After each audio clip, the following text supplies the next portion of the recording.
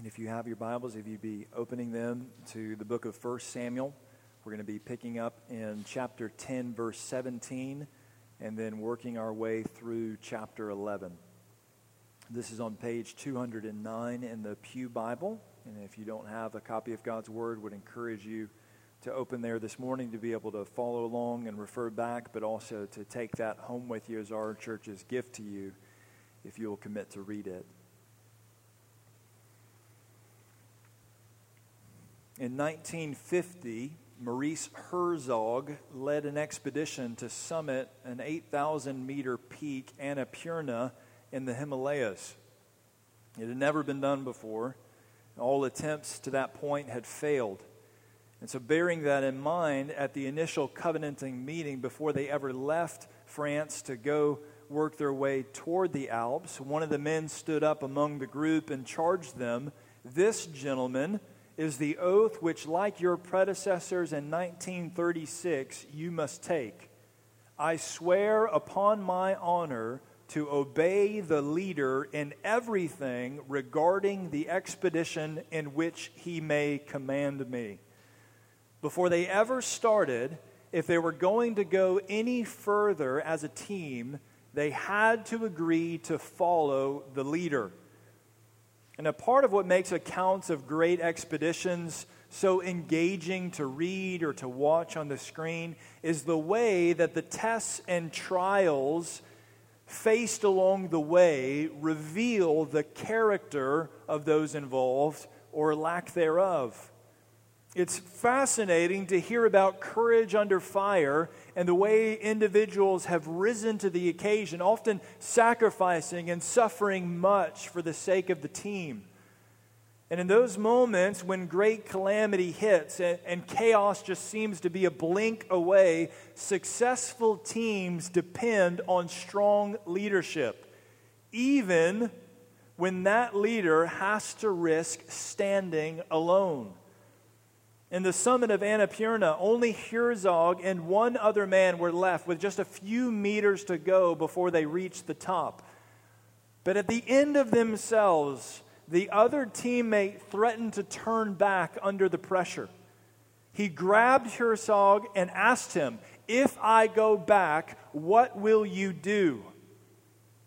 And after all they'd gone through, with so many teammates lying incapacitated along the way to lead them to that point at different camps set up along the way, Herzog answered with the prospect of giving up, "I should go on by myself."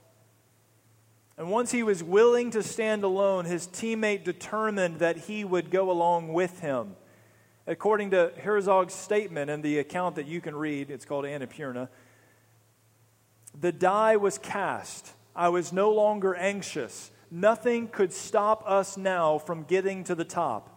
The psychological atmosphere changed with these few words, and we went forward now as brothers." Now, in our text this morning, we're going to be looking at how Saul became recognized as Israel's first king and the responses that the people had to his leadership. But I want to encourage you to think not just about Saul's calling to be Israel's king, but the Lord's calling on your own life, and then to ask the deeper question, who does your life say that you're following as king? Before we begin reading verses 17 through 27, let's ask the Lord's help. Father, we ask that you would reveal our hearts to us now as we come to your word, that they would cut us to the quick like a double-edged sword, that we might see who we truly are following. And we ask that if it is anyone or anything other than you, that we might repent, that we might put our faith in Christ as our King and follow him all the way home. We ask it in his name. Amen. In verses 17 through 27 of chapter 10, we see that we are to embrace God's calling. Embrace God's calling. Now Samuel called the people together to the Lord at Mizpah, and he said to the people of Israel, "Thus says the Lord, the God of Israel, I brought up Israel out of Egypt, and I delivered you from the hand of the Egyptians and from the hand of all the kingdoms that were oppressing you. But today You have rejected your God, who saves you from all your calamities and your distresses, and you have said to him, 'Set a king over us.' Now therefore present yourselves before the Lord by your tribes and by your thousands." Then Samuel brought all the tribes of Israel near, and the tribe of Benjamin was taken by lot. He brought the tribe of Benjamin near by its clans, and the clan of the Matrites was taken by lot. And Saul, the son of Kish, was taken by lot. But when they sought him, he could not be found. And so they inquired again of the Lord, "Is there a man still to come?" And the Lord said, "Behold, he has hidden himself among the baggage." Then they ran and took him from there. And when he stood among the people, he was taller than any of the people from his shoulders upward. And Samuel said to all the people, "Do you see him whom the Lord has chosen? There is none like him among all the people." And all the people shouted, "Long live the king!" Then Samuel told the people the rights and the duties of kingship, and he wrote them in a book and laid it up before the Lord. Then Samuel sent all the people away, each one to his home. Samuel also went to his home at Gibeah, and with him went men of valor whose hearts God had touched. But some worthless fellows said, "How can this man save us?" And they despised him and brought him no present, but he held his peace. Now back in chapter 7, Samuel had gathered all of Israel together at Mizpah to confess their sins before the Lord. And now so many years later, Samuel again calls the people back to Mizpah, but this time it's to charge them with sin. The people probably expected that this meeting would be one in which a king would be crowned, given the way that things ended back in chapter 8. But before that happens, Samuel confronts them with the reality of what they have done. On behalf of the Lord, he pulls no punches. The Lord has been nothing but good to them. They owe everything to him. His reign over them and his leadership of them has been flawless. He had delivered them from the hand of all the kingdoms that had oppressed them, and yet they wanted a king like all those kingdoms. In their foolishness, they had rejected God. They had exchanged holy God as their Savior for a sinful man as their king. They didn't want the king they had, even though he was the king they needed. And so God was giving them the king that they wanted to reveal to them the king they really needed.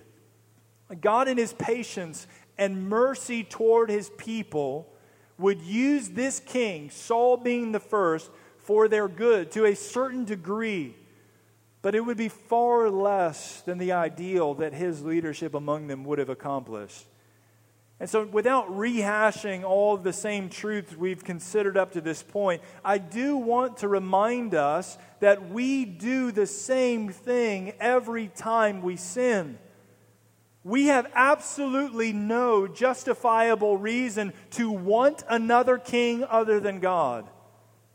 But when we go against him and his word, we are dethroning him in our hearts. And yet, because our hearts were made to love and serve God, our rebellion against God always ultimately ends up hurting us. Sometimes God gives us what we ask for in order to prove to us just how wrong we are. And that's what he was doing with his people here as the man he'd chosen is revealed by Lot. Now, we already know, if you've been with us following along, we already know who it's going to be. Samuel and Saul already know who it's going to be. Samuel has already anointed Saul to be king on behalf of the Lord. But because our God is a God of order, he also confirms his decision to all of the people so that everyone will be on the same page. Now, here's what we need to keep in mind.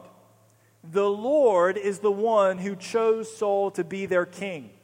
There couldn't be any disputing in anyone's mind that Saul was the Lord's choice to be Israel's king. But while it couldn't be disputed, it was opposed. And the first example of this is with Saul himself, ironically enough. Out of the entire nation, the Lord had revealed through the lots that this one man in particular was his choice, and that only confirmed what he had previously revealed to Samuel and Saul. And yet, when they can't find him, they think the Lord is the one who's confused. But the Lord pinpoints exactly where their king is. He's hidden himself in the baggage. Now, if you're like me, this reads pretty comically as I envision this. They wanted a man for a king instead of God, and this was the man they got. It's like he built a fort. I've got young children, and so everything is fort building. It's like he takes the suitcases and stacks them on top of each other to play hide and go seek with everyone. The only problem is he's a grown man. He's 40. It isn't comical, it's sad. Saul knew that God had chosen him to be king, but he still hid. At least initially, he refused to accept God's call on his life. Now, friends, has God ever called you to do something that you were convinced there was no way you'd be able to do it? Maybe forgive someone who hurt you terribly. Maybe share the gospel with someone who scared you. Maybe control your temper when all your buttons were pushed. Maybe overcome some form of addiction. Have you ever thought to yourself, I just can't do it about anything that the Lord has clearly revealed that He has called you to in His Word? Well, for the record, I'm sure that we all have. But if God has called us to something, it isn't humility that thinks we can't do it. It's pride. The problem isn't that we're unable. It's that we're unwilling to depend on the Lord. And like Moses, when God called him to go to Pharaoh, our objections are really just excuses. When we're committed to fulfill God's calling on our lives, it's not because we're looking in the mirror and saying, I got this. It's because we believe somehow, some way, even if we don't understand how, God is going to show His power through our weakness. That's what we've been singing. And yet not I, but through Christ in me. It's a mouthful, but it's good theology. We are called to be a people who embrace our calling out of our faith in Christ and not ourselves. Go read Revelation 21 verse 8 and you'll see that there is no place for the cowardly in the kingdom of heaven. Why? Because that form of disobedience results from faithlessness. Isn't it interesting then that it's the men of valor in verse 26 whose hearts are touched by God to help carry out the call of the one He'd chosen? And the people as a whole affirmed Saul to shouts of long live the king, which we've heard probably in 100 movies or read about. And this is the first instance recorded in history. But these men in particular adopted serving the Lord's anointed as part of their personal responsibility. They chose to serve Saul because God chose Saul to serve as their king. And their commitment to follow and aid in his leadership was an expression not ultimately of their trust in him, but in their trust in the Lord. There was a respect for the office as king, much like we're called to have for our presidents, regardless of whether or not we agree with them, and our pastors, whether or not they're particularly gifted. But not everyone felt that way about Saul.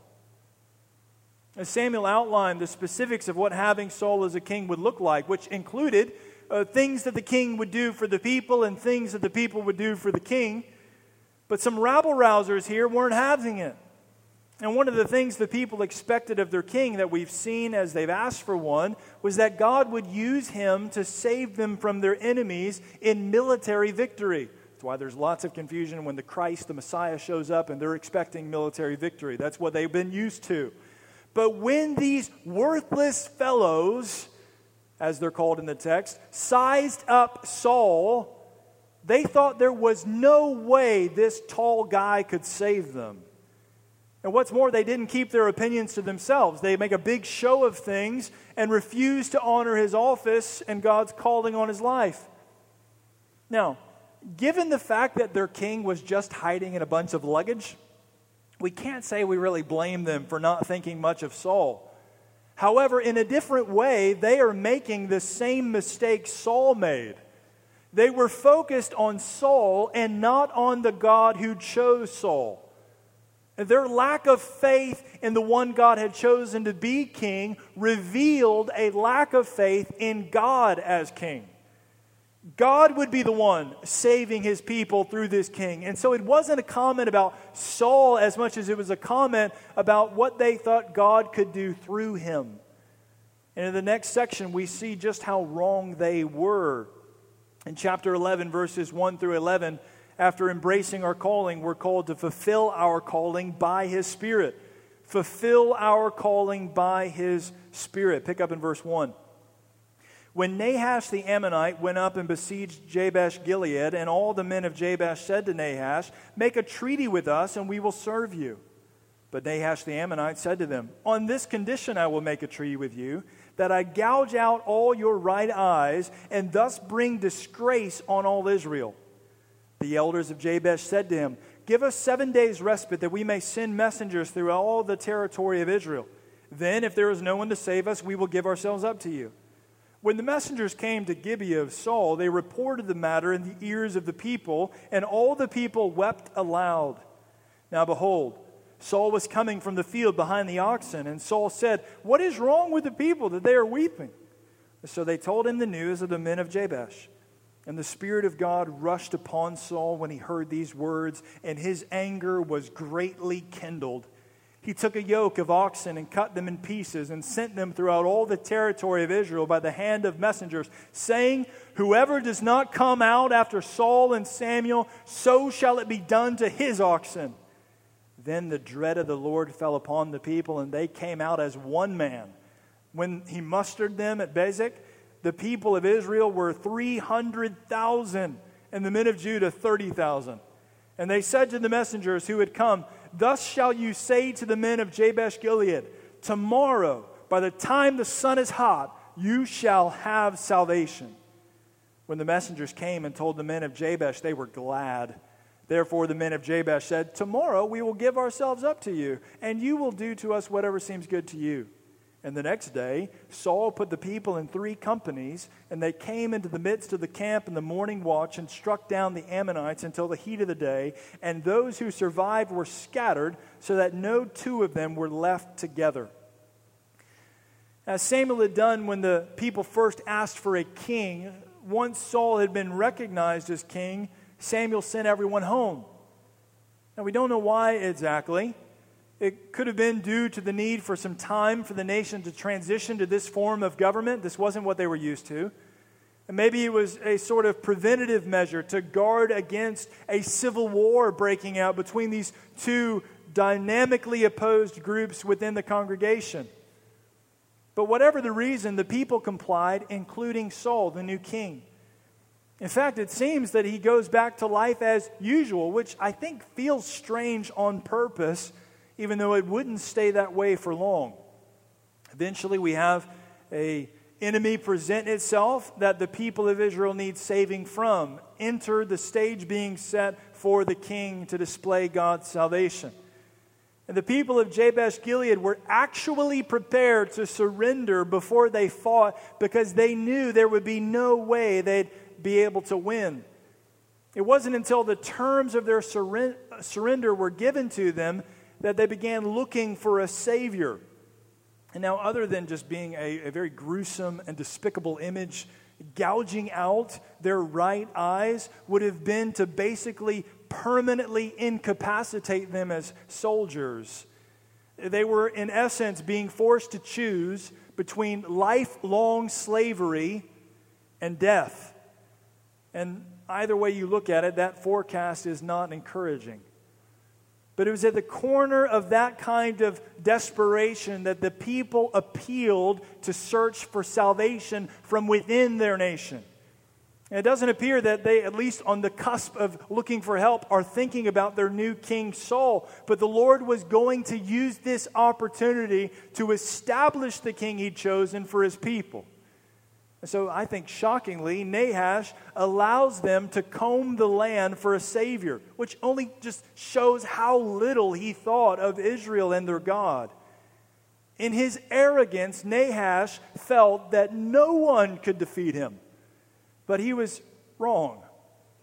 When word made it to Saul's hometown, which, in case you're interested, happened to have close ties to the people of Jabesh, the people heard the news before their king did, which just goes to show the disorder that's present at this time. And Saul's first awareness of it comes from hearing the people weeping. The oppression and calamity that they were facing was great. It was only right that their king would want to do something about it.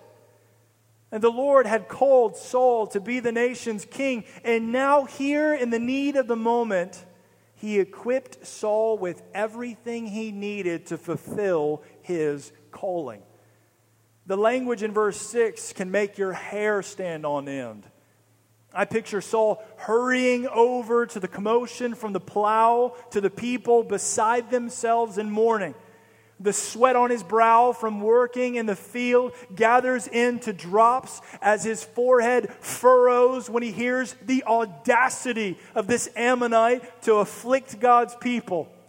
His fingers clench into a fist and he grabs a knife and immediately turns from the people back to the plow and violently slashes his beast to pieces and then shouts orders to a perplexed onlookers that the same awaits their animals if they refuse to fight. Now Saul's angry, but with good reason. We'll see Saul's anger boil for sinful reasons later that he's more known for, sadly. But here it's God's Spirit within him that causes him to respond this way. And much like Peter after Pentecost, the coward who hid with the luggage is long gone. And now the Spirit gave Saul the courage to face his adversity in a way that unified the people to stand up and fight. And furthermore, just as the Spirit rushed upon their leader to cause him to respond this way, God was at work in the people to cause them to follow Saul's leadership at the end of verse 7. In his first act as king, Saul was unifying the people to do just what they had wanted, to fight and save them from the hands of their enemies. Now, the speed, less than a week at this point, probably just a couple days, and the scope of Saul's mobilization, over 330,000 soldiers, is incredible. And it's meant to be clear to us that this is owing to the Lord's intervention on behalf of His people. And so they send news to the besieged city. We're coming for you. We're not going to let you stay there all alone. We're going to get you out of this mess. By midday, you're going to be saved. Which would have sent the message loud and clear. There is a Savior in Israel. And when the men of Jabesh heard the report, they were relieved. Their mourning and desperation were changed in a moment to joy at the expectation of their deliverance. And so they slyly respond to Nahash. Saul covertly splits the forces and strikes between 2 and 6 a.m. And by lunchtime, the threat had been annihilated. It was a total and decisive victory for Israel, and by extension, for Israel's king. Now, friends, there are a lot of things that we have no business being angry about. But there are some things that we should be angry about. Beyond that, to narrow it even further, there are a lot of things that we should be angry about that we have absolutely no power or ability to do anything about. But there are some of them that we are able to do something about.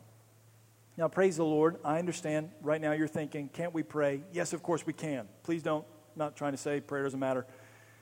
But what I am saying, that we should take the nation's response to this one town's affliction as an example.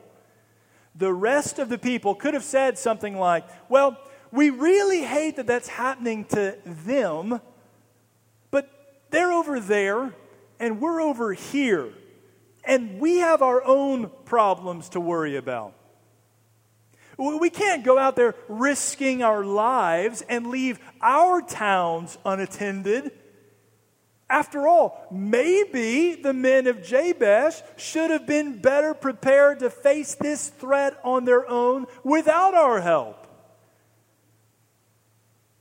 Does that sound familiar to you? Now, I understand in an age of globalization on a scale that has never been known, where you can know what's going on in an obscure country that you will never get within 5,000 miles of, there is a uniqueness about the burden that we feel when there are problems in our world. One of the ways that we seek to alleviate the suffering that's happening all over the world is to support and sustain international missionaries who are working not just to alleviate the greatest form of suffering, eternal suffering, by sharing the gospel, but they are also doing all kinds of what we might call humanitarian relief in order to address all kinds of other forms of suffering. But we must not lose sight of our need to be faithfully aware and active against the problems that are facing us in our own lives. Do you know that we are a local church? The local means that God has placed us uniquely here in order to address the specific issues that are facing our people, which includes not just the people within our church, but our own community. Do you care about the problems in our community? Do you know what any of the problems in our community are? I very honestly am still trying to learn them. But I can tell you that already from the outset, poverty seems to be a major problem. Racial tension seems to be a major problem. That's harder to realize as major because it's often not talked about, although everyone in here is white. And so we need to, as a people, recognize the problems that are facing us and work to fight them as we are able to do so. And part of that means that we are going to care about problems that are bigger than just our own. We all have problems. We have to balance our budgets. We have the tire that goes flat. We have the kids that won't listen. We all have problems. But God, in His wisdom and giving us His Spirit, has enabled us to see problems bigger than our own, so that we often sacrifice and even enter into different levels of suffering for the sake of ministering on Christ's behalf where He's placed us. I don't have all the answers for you about here's a 10-step way that we're going to fix all of Camden's problems. I'll let you know when I get there. But for right now, I am saying that we as a church need to be aware. We need to listen to the cries for help. And we need to intervene, which is going to cause us to be forced to take gospel risk in many cases. But it will be worth it. Church, we don't need to insulate from our community. We need to mobilize into our community. I'm not the first pastor to say this. I won't be the last. But we need to do this together. Let's continue on. Verses 12 through 15. Rejoice in what the Lord has done. The Lord calls us. He then equips us to fill that call. And then we rejoice in the aftermath of what He's done after enabling us to fulfill that call. This is in verses 12 through 15. Then the people said to Samuel, "Who is it that said, 'Shall Saul reign over us?' Bring the men that we may put them to death." But Saul said, "Not a man shall be put to death this day, for today the Lord has worked salvation in Israel." And then Samuel said to the people, "Come, let us go to Gilgal and there renew the kingdom." So all the people went to Gilgal, and there they made Saul king before the Lord in Gilgal. There they sacrificed peace offerings before the Lord, and there Saul and all the men of Israel rejoiced greatly. Now Saul had invoked Samuel's name and thereby his authority back in that threat in verse 7. But otherwise, his leadership has been exclusively Saul and not Samuel. However, it's understandable that the people would go to Samuel about this issue because there would be a conflict of interest, given that it is in reference to the people that were opposing Saul. The worthless fellows from back in chapter 10, verse 27, had picked the wrong horse. They thought that Saul couldn't save them, but he had in a big way in his first attempt, and now his supporters were stronger than ever and ready to squash the rebels. And so Saul held his peace before instead of addressing their divisiveness, which, just as a side point, probably isn't meant to be taken positively on his leadership. But here, even though the people had addressed Samuel, Saul takes the initiative to deal with the situation. This is just one more sign that the reign of Saul is being solidified, and it also strikes a note of wise leadership in the way he handles it. He expresses that the need of the hour is not to kill someone in order to honor their king, but to rejoice in the king who had saved their lives, namely God. Saul's awareness of the Lord's equipping and enabling for the victory is another sign of his development as a leader. Now from the inside, and not just from the outside, he's got a really long neck, are the people looking to him to be fit for their king. And ultimately, this change that's taking place so dramatically, so quickly, is evidence of the Lord's equipping in his life. As Samuel seems to sense that both Saul is ready to be king and the people are ready to reaffirm, to unanimously approve Saul as their king. And so the events of the day have made it clear that the time was to basically have a vote of acclamation to again affirm the king that had been selected. And so he moves their party from Jabesh to Gilgal, and they renew the kingdom by recognizing Saul as the king that the Lord had chosen. Here we have both Samuel as prophet and Saul as king working together in tandem to bless God's people. Friends, it is a beautiful thing when God's leaders and God's people are unified to accomplish God's purposes together. But there's one more component here that shouldn't be overlooked in verse 15. The text says that they also sacrificed peace offerings before the Lord and rejoiced greatly. Now, our passage this morning opened in chapter 10, verse 19, with the black and white pronouncement from Samuel that the people had rejected God in their heart behind their desire of wanting a king.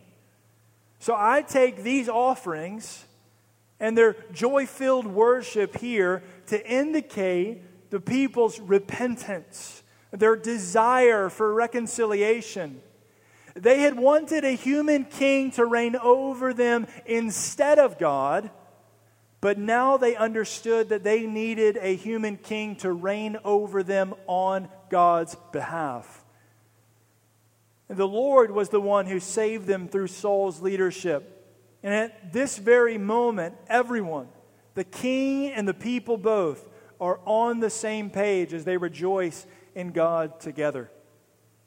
Friends, the salvation worked by God through this human king foreshadows the salvation secured by God through the God-man Jesus Christ. You see, we have all rejected God as king in our hearts. We have chosen to go our own way and to ignore his commands. We have rebelled against our calling to glorify God by enjoying him forever. And instead, we have cowardly tried to hide from his presence. But as the greatest expression of love for sinners ever shown, God sent His Son, Jesus, to become a man and live the perfect life that we have all failed to live, and to die in sinners' place. Jesus knew that He had come to die under the wrath of God, to drink the cup to its dregs for all the sins His people would ever commit. And yet when the mob came, not to proclaim Him as king, but to arrest Him, He didn't hide. He didn't shrink back from God's will for His life. He embraced His Father's call, even unto death. He wasn't afraid of these soldiers. He wasn't afraid of standing alone when all His disciples left Him. He wasn't afraid of death itself because He fully trusted in His Father. When He was presented before the people by Pilate, the crowd shouted, "Crucify Him," and not "Long live the King." They scoffed at His ability to save anyone, since it seemed that He was unable to save Himself. But all the same, God worked His people's salvation through the King He'd chosen to reign over His people. In fact, salvation came through the death of one man. Saul granted mercy to those who hated him instead of killing them, but Jesus secured mercy for those who hated them by dying in their place. As fully man, Jesus was able to die in our place. As fully God, Jesus was able to bear the eternal weight of God's wrath on the cross. But because He was and is holy, and in order to prove that His payment had been accepted, the Spirit raised Jesus from the dead, never to die again. It's in the life, death, and resurrection of Jesus Christ that eternal salvation for all those who will ever repent of their sins and believe in Him has been secured. So what about you? Do you know the great blessing of rejoicing in what God has done, not just for others, but for you personally? Has your heart been touched, even made new to follow after Christ the King? Or if we watched your life, would we see you balking at His reign, sneering at His authority over you and His power to deliver you from the sin that entangles you? Well, friends, the blessing of a reconciled relationship with God, peace with God, is offered to you even here right now as mediated through the King, if you will receive it by faith. And if you'd like to talk to someone more about this, I'd be glad to talk to you in just a few minutes. And church, just in closing, maybe you've noticed this as we've been singing, and maybe you noticed it even as we come to it in the text, but I think we should be struck with the Bible's repeated emphasis on our need for joy, rejoicing, gladness. How many truly joyful Christians do you know? The ones that you're around and just strike you over and over. Not just on their good days, but on their bad days, when you know that the week's been a wreck. How many of them strike you with joy? It's not circumstantial, but is rooted in Christ. I don't want to be uncharitable, but I think that number is probably lower than 100% of the Christians we know. But it shouldn't be. There's all kinds of things that try to steal our joy in what God has done. But did you notice, even in what we're singing, the reality is our joy can't be stolen because it's rooted in something that has already happened. You can't change the past. And because you can't change the past, if your faith is in Christ, then you can't change the future.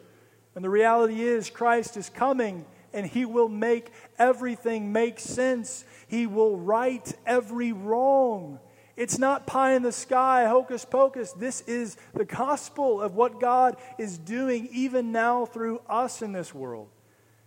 And we ought to be trusting in that in a way that it shows up in our expressions, shows up in our demeanor, shows up in the way that we relate to one another, such that we're able truly to joyfully enter into suffering.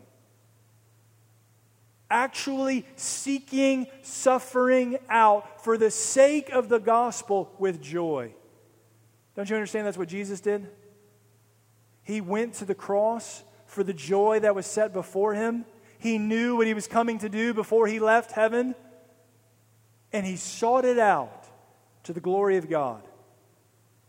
We often try to pull away from every form of suffering in the name of trying to preserve our joy and secure our safety. But the reality is, so often our joy is hinging upon not our circumstances being safe, but in our salvation being secure. So then when we hope in God, regardless of everything that's going on around us that can make us want us to pull our hair out if we have any left, the reality is our hope and joy must be unwavering. So then, Christian, embrace your calling. Your calling ultimately as a Christian is to glorify God. And whatever you do, whatever you're about, your life is about Him, not you. And when that thing seems out of reach for you, when you continue to struggle with the same sin struggles that have plagued you for years and you don't feel like you're going to make any progress and it doesn't seem to be working out as you have intended, then don't disbelieve, but believe in the Spirit's enabling who will fulfill you and equip you to fulfill the calling He's placed on your life. Your standard of faithfulness might not be the same as the Lord's, but by His Spirit, He will enable you to stand. And then rejoice in what He has done, not just in the here and the now, and in the little deliverances and salvations that He's given you, but ultimately being rooted in the supreme, eternal salvation that has been purchased by the shed blood of Jesus Christ. This is where we put our hope. This is where we put our trust. This is where we find our joy, and not in this world. So then let's follow this Christ, our King, knowing that though His path leads through suffering, it will take us through the cross. It ends in glory. Let's pray. Father, we ask that You would cause us to hope in Christ, to stake our lives, find our joy in Him, that You would enable us and equip us to fulfill the calling that You have placed uniquely on our lives and our life as a church, and that You would give us wisdom and clarity to carry that leadership out. Pray that You would help me to be a faithful leader of this church as pastor, and You would help me not to abuse my authority, but to follow Your authority, and that You would get all the glory. We ask it in Christ's name. Amen.